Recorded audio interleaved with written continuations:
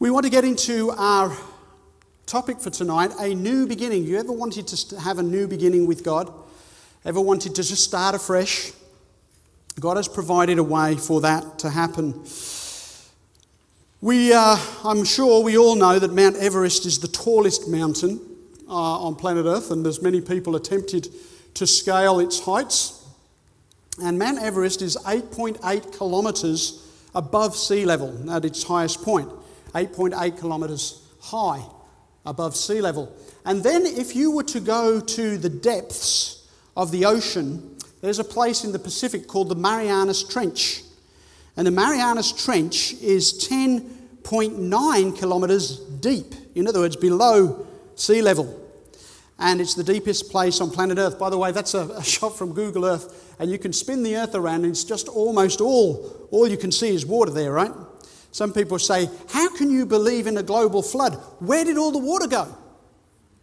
Well, it's still there, right? It's still there. In fact, they reckon that if you were to adjust the topography of the Earth and you brought all the mountains down and you brought all the gulfs and the valleys and the trenches up from the ocean, then the world would be covered by 2 kilometres of water still.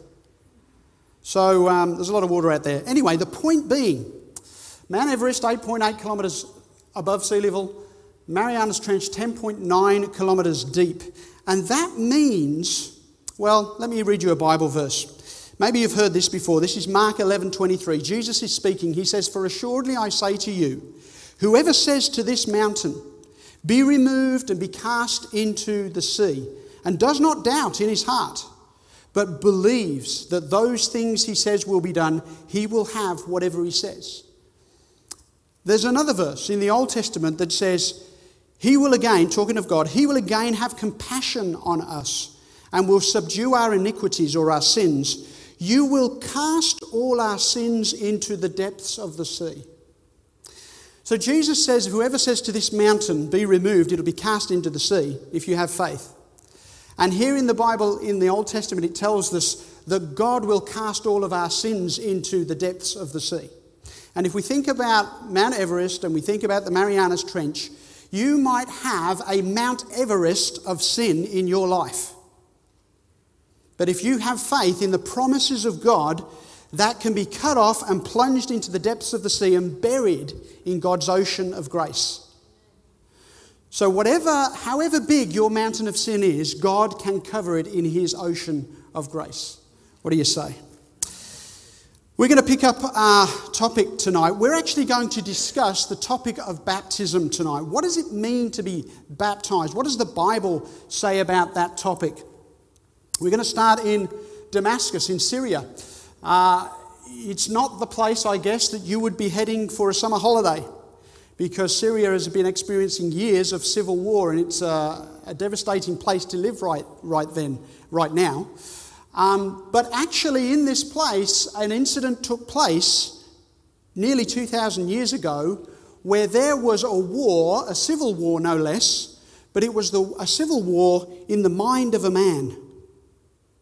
And the mind of that man's name was Saul, and he later became Paul. But he was on the road to Damascus. And he was going there, he was a Jewish young man, and he was going there with others, with authority from the Jewish leaders in Jerusalem, to go to Damascus to arrest anybody professing to be a Christian. He was going there to get rid of the Christians and to shut down the Christian church in its fledgling state. And he was on his road to Damascus to do that when he encountered this bright light, and he fell to the ground and he heard a voice. And it said to him, "Saul, Saul, why are you persecuting me?" And he said, who am I persecuting? And he says, "You are persecuting Jesus. I am Jesus." And Paul met Jesus on the road to Damascus. He got up from that experience. Others helped him, but he realized he could not see. And they helped him, and they went into Damascus, and he was there. And for 3 days, he did not eat, he did not drink, he could not see. I guess he was recognizing that he had been blind all this time.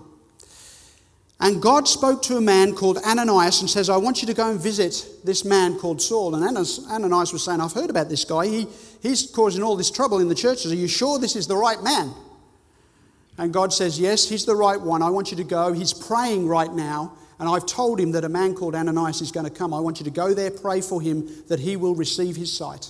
And indeed, he did receive his sight. And it says, immediately there fell from his eyes something like scales. And he received his sight at once. And he arose and was baptized. So this man Saul, who later became Paul, who wrote half the books in the New Testament, he received his sight, he became a follower of the Lord Jesus Christ, and he was baptized, whatever that means. He was baptized. All right, Paul then becomes, as we said, a great missionary for the Lord, and he writes half the New Testament. And one of the books he wrote was a book called Ephesians, which was to the church in Ephesus. And he writes in that book, he says, one Lord, one faith, one baptism. Now, when we talk about the subject of baptism, we could talk to a number of different churches, even in Australia, but if you talk to churches around the world about what does baptism mean and how should baptism be practiced, you would get a variety of different answers. Some people might say, well, people are baptized by pouring water upon their head. Others might say, well, people are baptized by sprinkling water upon someone. Others might say, well, people are baptized by sprinkling salt on them. Others by taking a little bit of oil and making the sign of the cross on a person's forehead. That's the way you baptized. Others would say, some churches are willing to baptize you over the phone. And then there are other churches who are willing to baptize you by mail. And then again, there are other churches who say you don't need to be baptized, don't worry about it. What we want to know tonight is, what does the Bible say about this subject of baptism? Because clearly Paul wrote to the Ephesian church, he says there's one Lord, there's one faith, and there's one baptism. And here he's talking about there's one means, one method of baptism from the Lord. And that's what we want to look into. And probably there's no better place to start than, if you want to look for an example of how you should be baptized, let's go to see what Jesus did, right? The Bible tells us in Matthew chapter 3 that Jesus, when he began his ministry by being baptized. In fact, we looked at this when we looked at the evidence for Jesus, and we looked at Daniel chapter 9. We noted that he became the Messiah 27 AD at his baptism. The Bible says this in Matthew 3, 16 and 17. When he, Jesus, had been baptized, Jesus came up immediately from the water. And behold, the heavens were opened to him, and he saw the Spirit of God descending like a dove and alighting upon him. And suddenly a voice came from heaven saying, "This is my beloved Son, in whom I am well pleased." Can somebody get me a glass of water? Several things we note here. First of all, it says after his baptism, he immediately came up from the water. That means that before his baptism, he went down into the water, and he comes up from the water. Then it says the heavens were opened. Thanks, brother.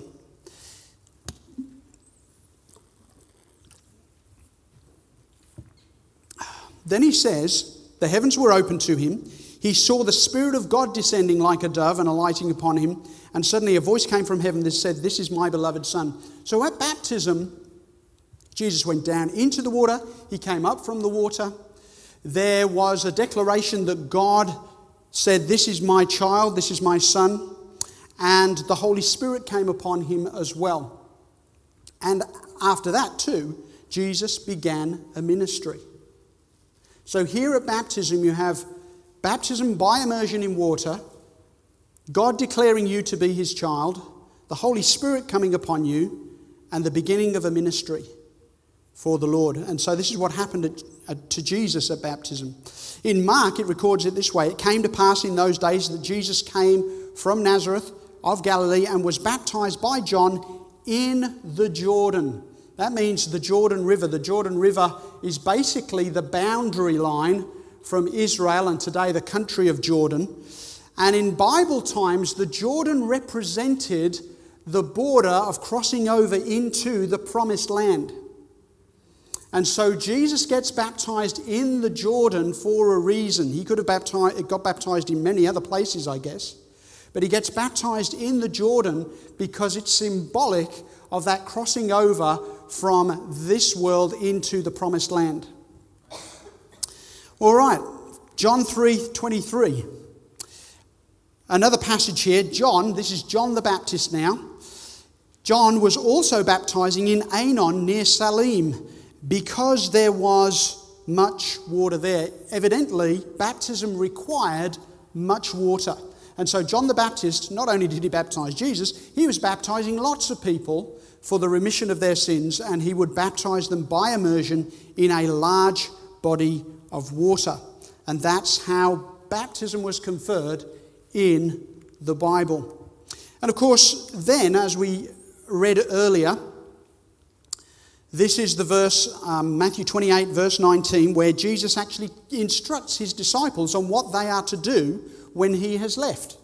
So Jesus says to them, the last words he speaks before he ascends there to heaven, he says, "Go therefore and make disciples of all the nations, baptizing them in the name of the Father and the Son and the Holy Spirit." So clearly Jesus wanted his people to baptize and for people to be baptized. There's another example. There are many examples in the Bible. Here's another example of someone being baptized. Philip, who was a disciple of Jesus, the Holy Spirit spoke to him and says, "I want you to go down on the road from Jerusalem to Gaza. There's a man there, an Ethiopian. He's the treasurer of Ethiopia. I want you to catch up with him and I want you to talk to him," because this man had been to Jerusalem to worship God. He'd been to a feast there. He's on his way home back to Ethiopia, and he's sitting in his chariot and he's reading a scroll. And the good thing about riding in chariots is the horse knows where to go, right? And you can read your scroll and you don't have to steer so much because the horse knows where it's going. But he's reading this scroll and he happens to be reading Isaiah 53. And Philip catches up with him, jumps in the chariot. And Philip says, "Do you know who you're reading about?" No, in fact, the Ethiopian says to him, "Who is this about? Is the writer writing about himself or somebody else?" And Philip talks to him about Jesus because in Isaiah 53 it speaks about how Jesus would come as a sacrificial lamb. And so they get to some water, and the Ethiopian says to Philip, here is water. What hinders me from being baptized?" Then Philip said to him, "If you believe with all your heart, you may." And he answered and said, "I believe that Jesus Christ is the Son of God." So he commanded the chariot to stand still, and both Philip and the eunuch went down into the water, and he baptized him, and he went on his way rejoicing. So here you have an example of Philip, one of the disciples of Jesus, finds this Ethiopian who's a believer in God, doesn't know about Jesus so much yet, and he teaches him that part which he did not know, and he says, "Here's water. Why can I not be baptized?" And they get down into the water, and he baptizes him. When you think about it, the word baptism, it's a very interesting word, and it has a history. Baptism, what does it mean? Well, it's taken from a Greek word which is baptizo. Baptizo, and it literally means to dip, to plunge, to immerse underwater. That's what it means. That's what the word means. And the Bible translators who translated the Bible into English would have been correct if they had put that John was not baptizing, John was immersing in water. They could have written that, but they called him John the Baptist instead of John the immerser in water or John the plunger, right? He's called John the Baptist. Why? Because he baptized. The word baptize simply means to plunge under. And of course, when the time came to translate the Bible into English, that was not the primary way people were being baptized, so they just used the word baptism instead of translating that word into what it actually means. They just left the word baptism there in the English. So that's what it means to plunge under. Well, there's a story in the book of Acts, and it involves Paul, the character that we talked about at the beginning. And these are the ruins of Philippi, and they believe that this here is a prison cell where Paul and Silas were imprisoned in Philippi. And you can go visit that ruin there in Philippi. They believe this was a prison block there. And Paul and Silas had been arrested in Philippi for preaching the gospel. And they were in jail, and they were singing their hearts out to the Lord in jail. And what's fascinating is it says in the Bible that the other prisoners were listening to them sing. So they were listening to the messages that they were singing in Christian song. And then at midnight there was an earthquake. And the earth quaked and the gates of the prison flew open, and Paul and Silas were free. And now the jailer there, he was very concerned because he thought that maybe they had escaped, and had they escaped, he was going to be in deep trouble. He was about to draw his sword and kill himself. Now I want you to ask yourself this question.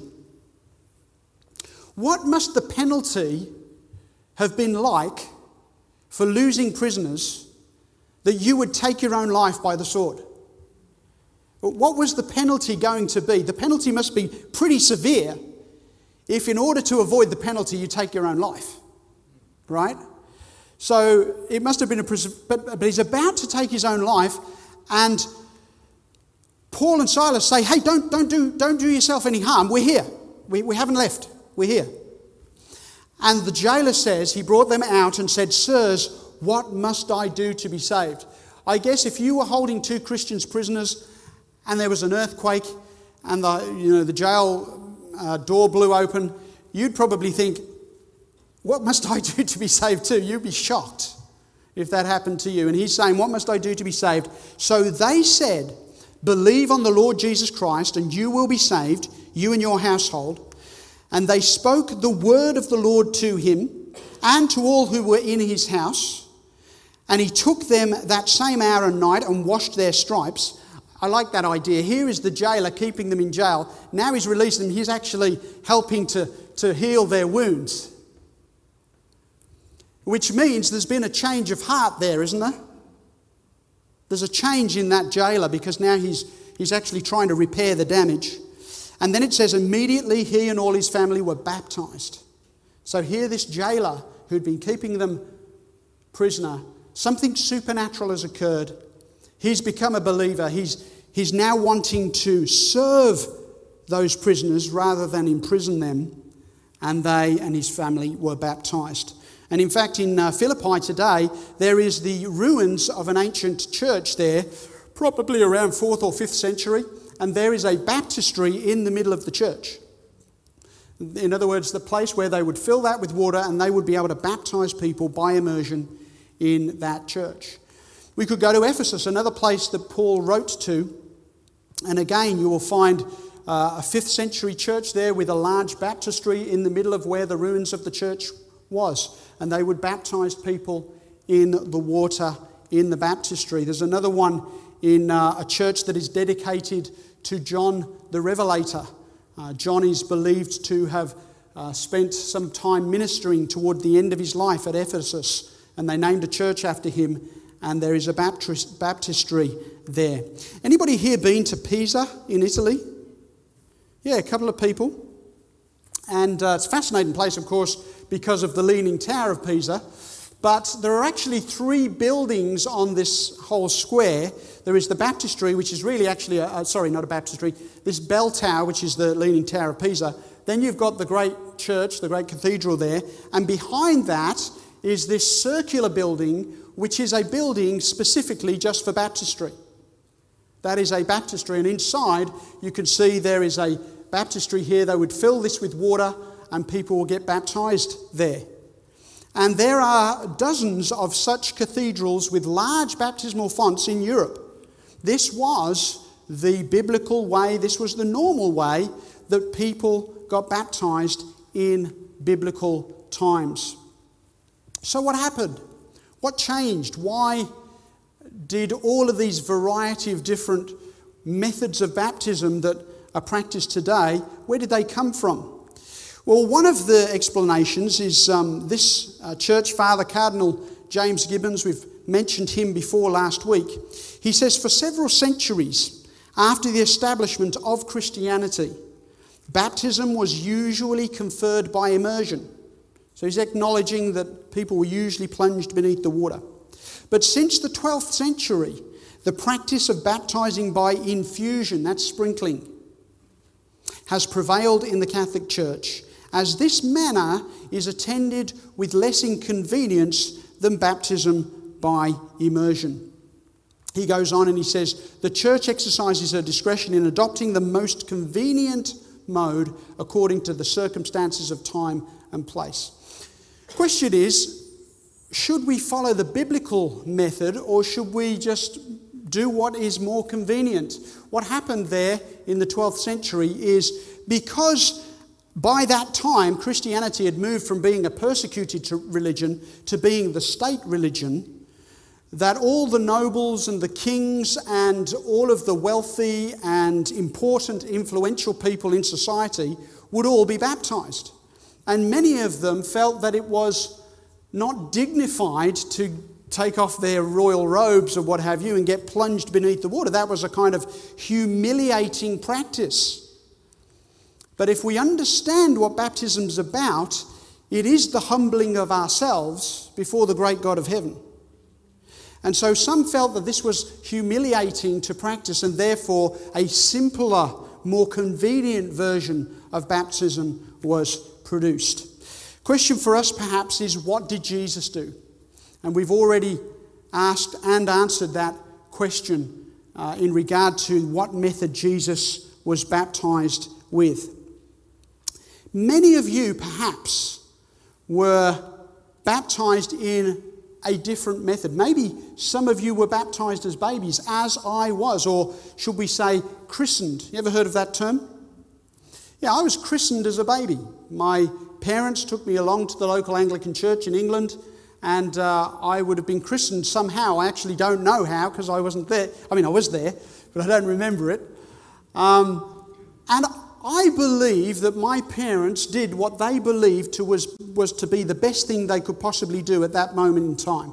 They did what they felt was the right thing to do. But of course, that wasn't my decision. Right? I had nothing to do with it. Nobody asked me whether I wanted to be baptized. And so we'll talk a little bit more about that as we go along because I want to address that. Should babies be baptized? We want to ask that question. What did Jesus do? Well, we know that he got baptized by immersion. How important is the rite of baptism? I mentioned before there are some who say, well, you don't need to worry about baptism. It's not necessary. We want to ask, how important is the rite of baptism? Peter is speaking. It's kind of the birth of the Christian church, really, because Jesus has died, been buried, rose from the dead, met with his disciples on many occasions over a 40-day period, and then he has ascended to heaven. And the Holy Spirit has come down on the disciples on the day of Pentecost, and Peter is preaching here in Acts chapter 2, and in verse 38, notice what he says. Then Peter said to them, repent and let every one of you be baptized in the name of Jesus Christ for the remission of sins, and you shall receive the gift of the Holy Spirit. Peter says, repent and let every one of you, how many? Every one, right? Every one of you be baptized. He didn't say just a few or just the leaders, or he says every one of you. Repent and let every one of you be baptized. By the way, that repent word there again, Jesus used the word repent, John the Baptist used the word repent, Peter uses the word repent. It is a sorrow for sin and a turning away from it. It is a humbling of ourselves. There is meant to be some humility when we come to the place where we need to get baptized. But Peter says, repent and let every one of you be baptized in the name of Jesus Christ for the remission of sins. And it says a little later, after he makes that appeal, it says, then those who gladly received his word were baptized. And that day about 3,000 souls were added to them. 3,000 people responded to Peter's call to be baptized, and they were baptized. Baptism in the Bible in many ways is a little bit like marriage. It's comparable to marriage in the sense that, how many of you seen advertised that program called Married at First Sight? Confess. Now don't tell me you watch it, because that will immediately reduce your IQ. But maybe you've heard it advertised, right? Married at First Sight. What a joke, okay? But the idea is that you and I, we hope that if we make that choice, that decision to get married, that's usually based on the fact that we've already fallen in love with the person, right? So in other words, we fall in love with somebody and then we make the commitment publicly to marry the person in front of many witnesses and in front of God, right? And the same is true with baptism in the sense that we have accepted the Lord Jesus Christ. We've accepted the fact that God loves us and we've chosen to love him, and therefore we commemorate that decision with a public service of baptism before God and witnesses. And so in a way, baptism is like getting married. Now, how would you feel if somebody said to you, look, I'd like to get married, but do we have to tell anybody? Can we keep it quiet? Let's not tell anybody we're going to get married. I mean, I'm not ashamed of you or anything, but, you know. It would be strange, wouldn't it, if somebody said, let's get married, but let's not tell anybody we're getting married.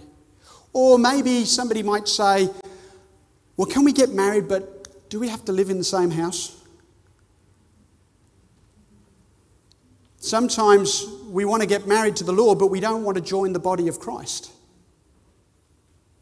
Or somebody might say, is it okay if we get married, but is it okay if I still date other women? My guess is that's not going to go down well. It wouldn't go down well with my wife, that's for sure. Sometimes we want to say, Lord, I want to get baptized, I want salvation, but I still want to keep doing my old sinful ways. And God wants for us to repent, which is the sorrow for sin and the turning away. There has to be a commitment. It's forsaking all others, right? And he becomes number one. And so in many ways, baptism is a little like the commitment of marriage. We're committing our lives to the Lord. Is it really necessary to be baptized? Let's go to the words of Jesus. Jesus was talking to someone who was not a novice. This person that Jesus was talking, in fact, this person was a religious leader. His name was Nicodemus. He was a mature man. He'd been a religious leader for the Jewish nation for some time. He wanted to see what Jesus had to say, so he came to Jesus at night time. He kind of wanted to talk to Jesus, but he didn't want anybody to know that he wanted to talk to Jesus. So he comes to Jesus at night and he starts talking to Jesus, and Jesus says to him, most assuredly I say to you, unless one is born again, he cannot see the kingdom of God. And I'm sure that this man was a little bit shocked.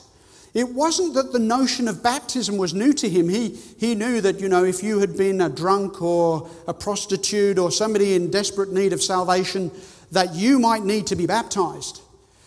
But he's thinking, me?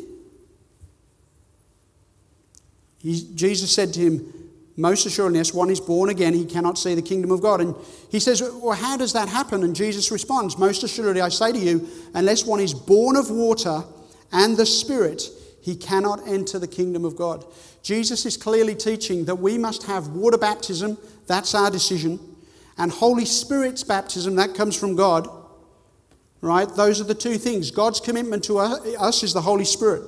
Our commitment to him is to publicly say, yes, Lord, I want to be baptized. That's how we join ourselves to the Lord, through water baptism. And Jesus says it's important. When he says he cannot enter the kingdom of God, I'd say that's important, wouldn't you? I think that's important. In Mark 16:16, we've read about Matthew and Jesus' final words to his disciples in the book of Matthew. When Mark records Jesus' final words to his disciples, he says this, Jesus says to the disciples, he who believes and is baptized will be saved. So he links those two together as well. Evidently, it was important to Jesus. Well, what steps are required for a person to make the decision to be baptized? What steps are necessary? Number one, we need to understand the teachings of Jesus. We are getting baptized into the body of the Lord Jesus Christ. We need to understand what he teaches. You know, we don't want to commit ourselves to somebody for life when we don't really know much about them. So we need to understand the teachings of Jesus. We need to believe with all our heart in Jesus Christ as our personal Saviour. And we must confess all sins and repent of them. And when you look at those steps that a person makes to make that commitment of baptism, it's very difficult for a baby to be able to do that, right? Should babies be baptized? It's difficult for a baby to understand the teachings of Jesus. It's difficult for a baby to believe with all their heart in the Lord Jesus Christ. They're just too small. They don't have that understanding yet. And it's difficult for a baby to confess all their sins and repent, right? So typically, well, not typically, there are no examples of babies being baptized in the Bible, which may surprise you. Now, let me say this. There is example of babies being taken to the Lord to be dedicated. And in fact, you can read in Luke chapter 2, I think it is, where Jesus was taken by Mary and Joseph to the temple to be dedicated to the Lord. And that's entirely appropriate. And really what that is, that's a commitment of the parents to raise this child to love the Lord. But that's not baptism, you see. Because baptism is a decision that has to be made by a mature person, a person who knows what they're deciding, who knows what they're choosing.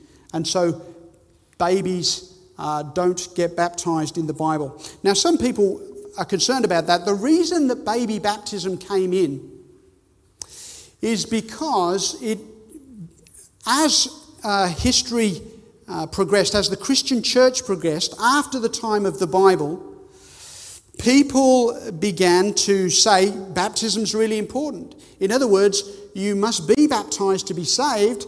Therefore, babies, we would want them to be saved too, so we're going to baptize babies. And you see, back in Roman times, life expectancy, they really usually measured life expectancy from the age of 5 upwards. In other words, if you made it past your first 5 years, then they could start measuring your average lifespan. Because so many babies died within the first 5 years.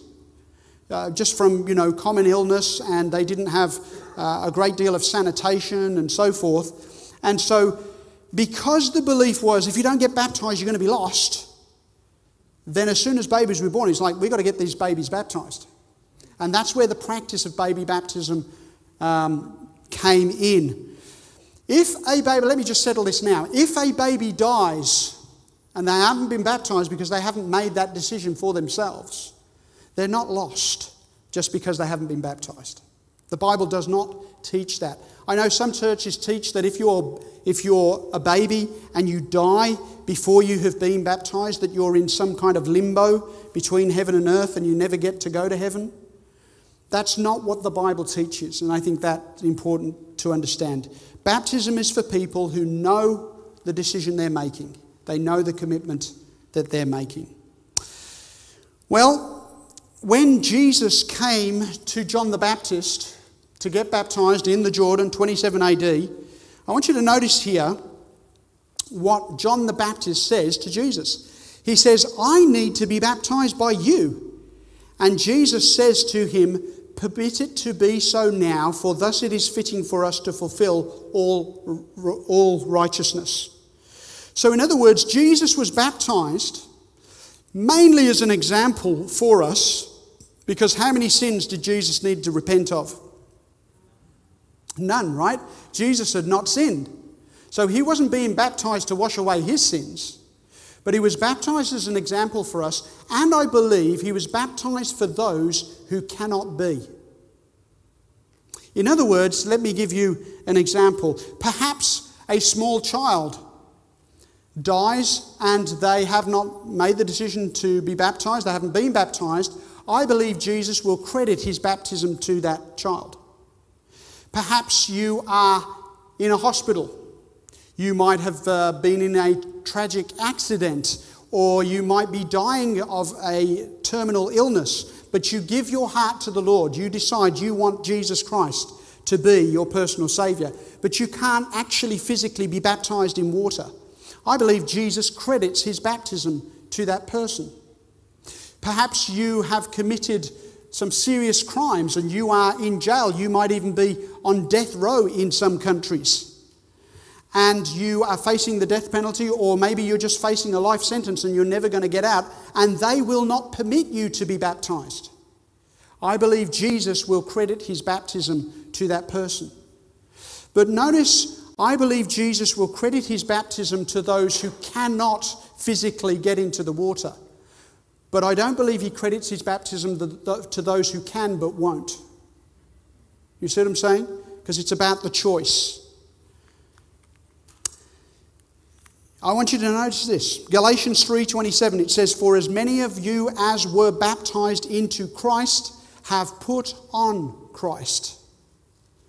Now, the biblical teaching of salvation is that Jesus died in our place. He takes away our sins and he takes them to the cross and dies for our sins. But then he doesn't leave us like that. He clothes us with his perfect record of righteousness. We are declared righteous because he is righteous, not because of our righteousness. We are declared righteous. He clothes us in his righteousness. And I want you to know what it says here. For as many of you as were baptized into Christ have put on Christ. If you want Christ's righteousness, he's saying it comes to us as we make our commitment to him, and that commitment is through baptism. This is a very important subject in the New Testament. It's the way in which we commit our lives to the Lord.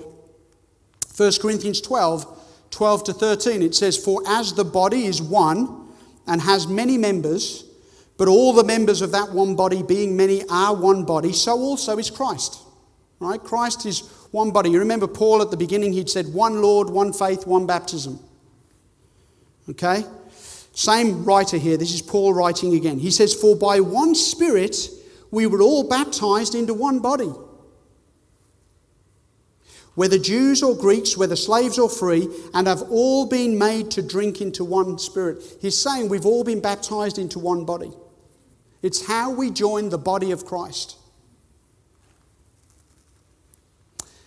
And now we just want to look in Romans, again Paul is writing, he tells us here why the method of baptism is important.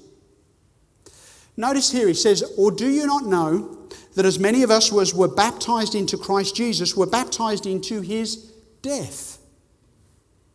Therefore we were buried with him through baptism into death, that just as Christ was raised from the dead by the glory of the Father, even so we also should walk in newness of life." You see, the method of baptism is important because it reveals a principal teaching of the Christian faith.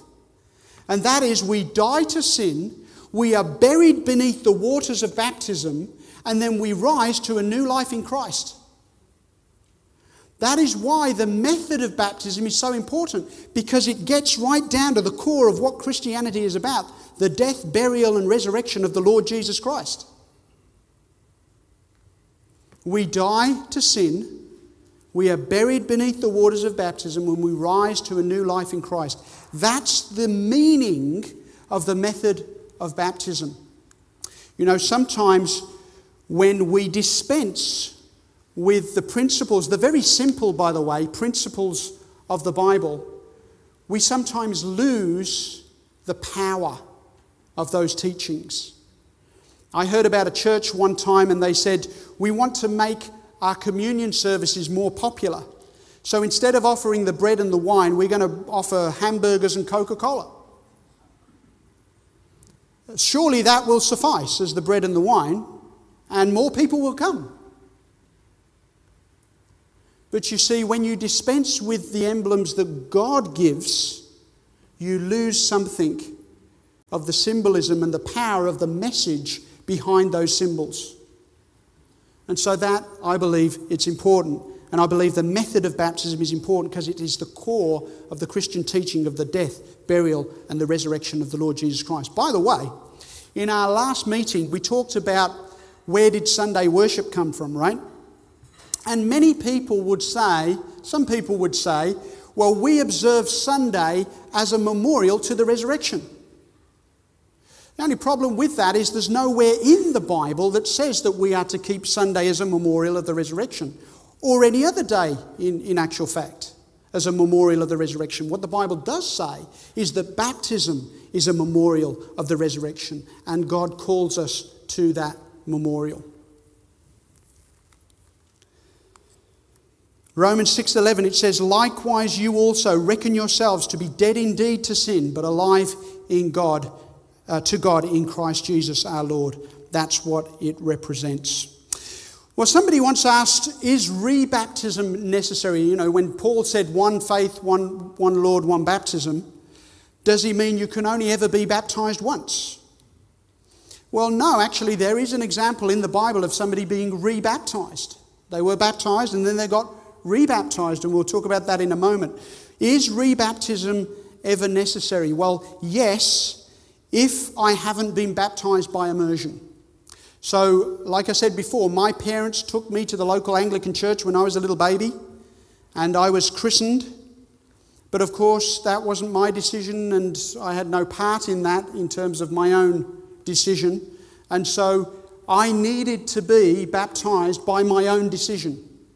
I needed to decide I want to commit my life to the Lord, and I was baptized. So yes, rebaptism is important if you haven't been baptized by immersion. Is rebaptism necessary? Yes, if I have raised the old sinful life. So I might have been baptized, but then I have forsook the Lord, I've forsook the church, I've gone back out into the world, I've led a sinful life, and then I repent and I want to come back to the Lord. Yes, perhaps rebaptism is appropriate in those circumstances, and some people may feel, yes, I would like to get rebaptized.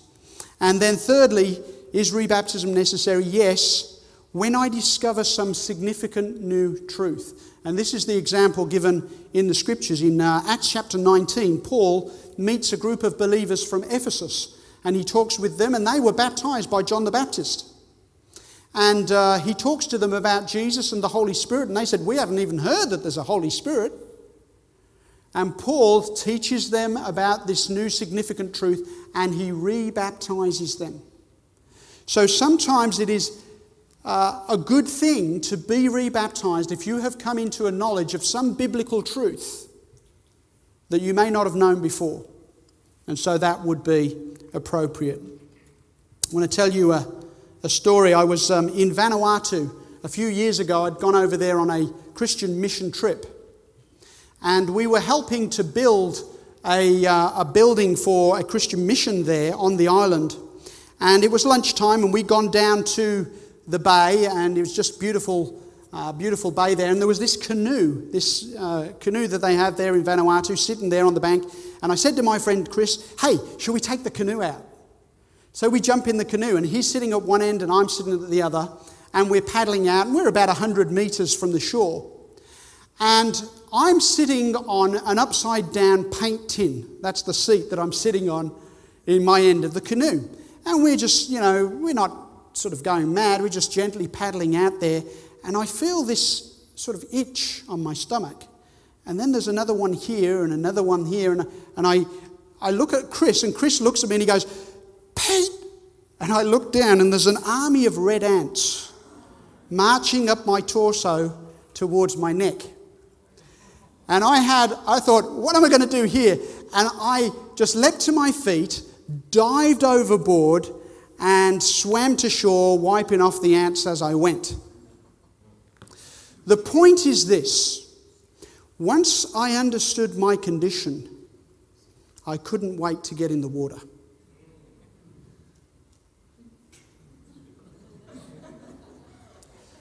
You see, as sinners in need of a Saviour, when we understand our spiritual condition, we can't wait to get in the water.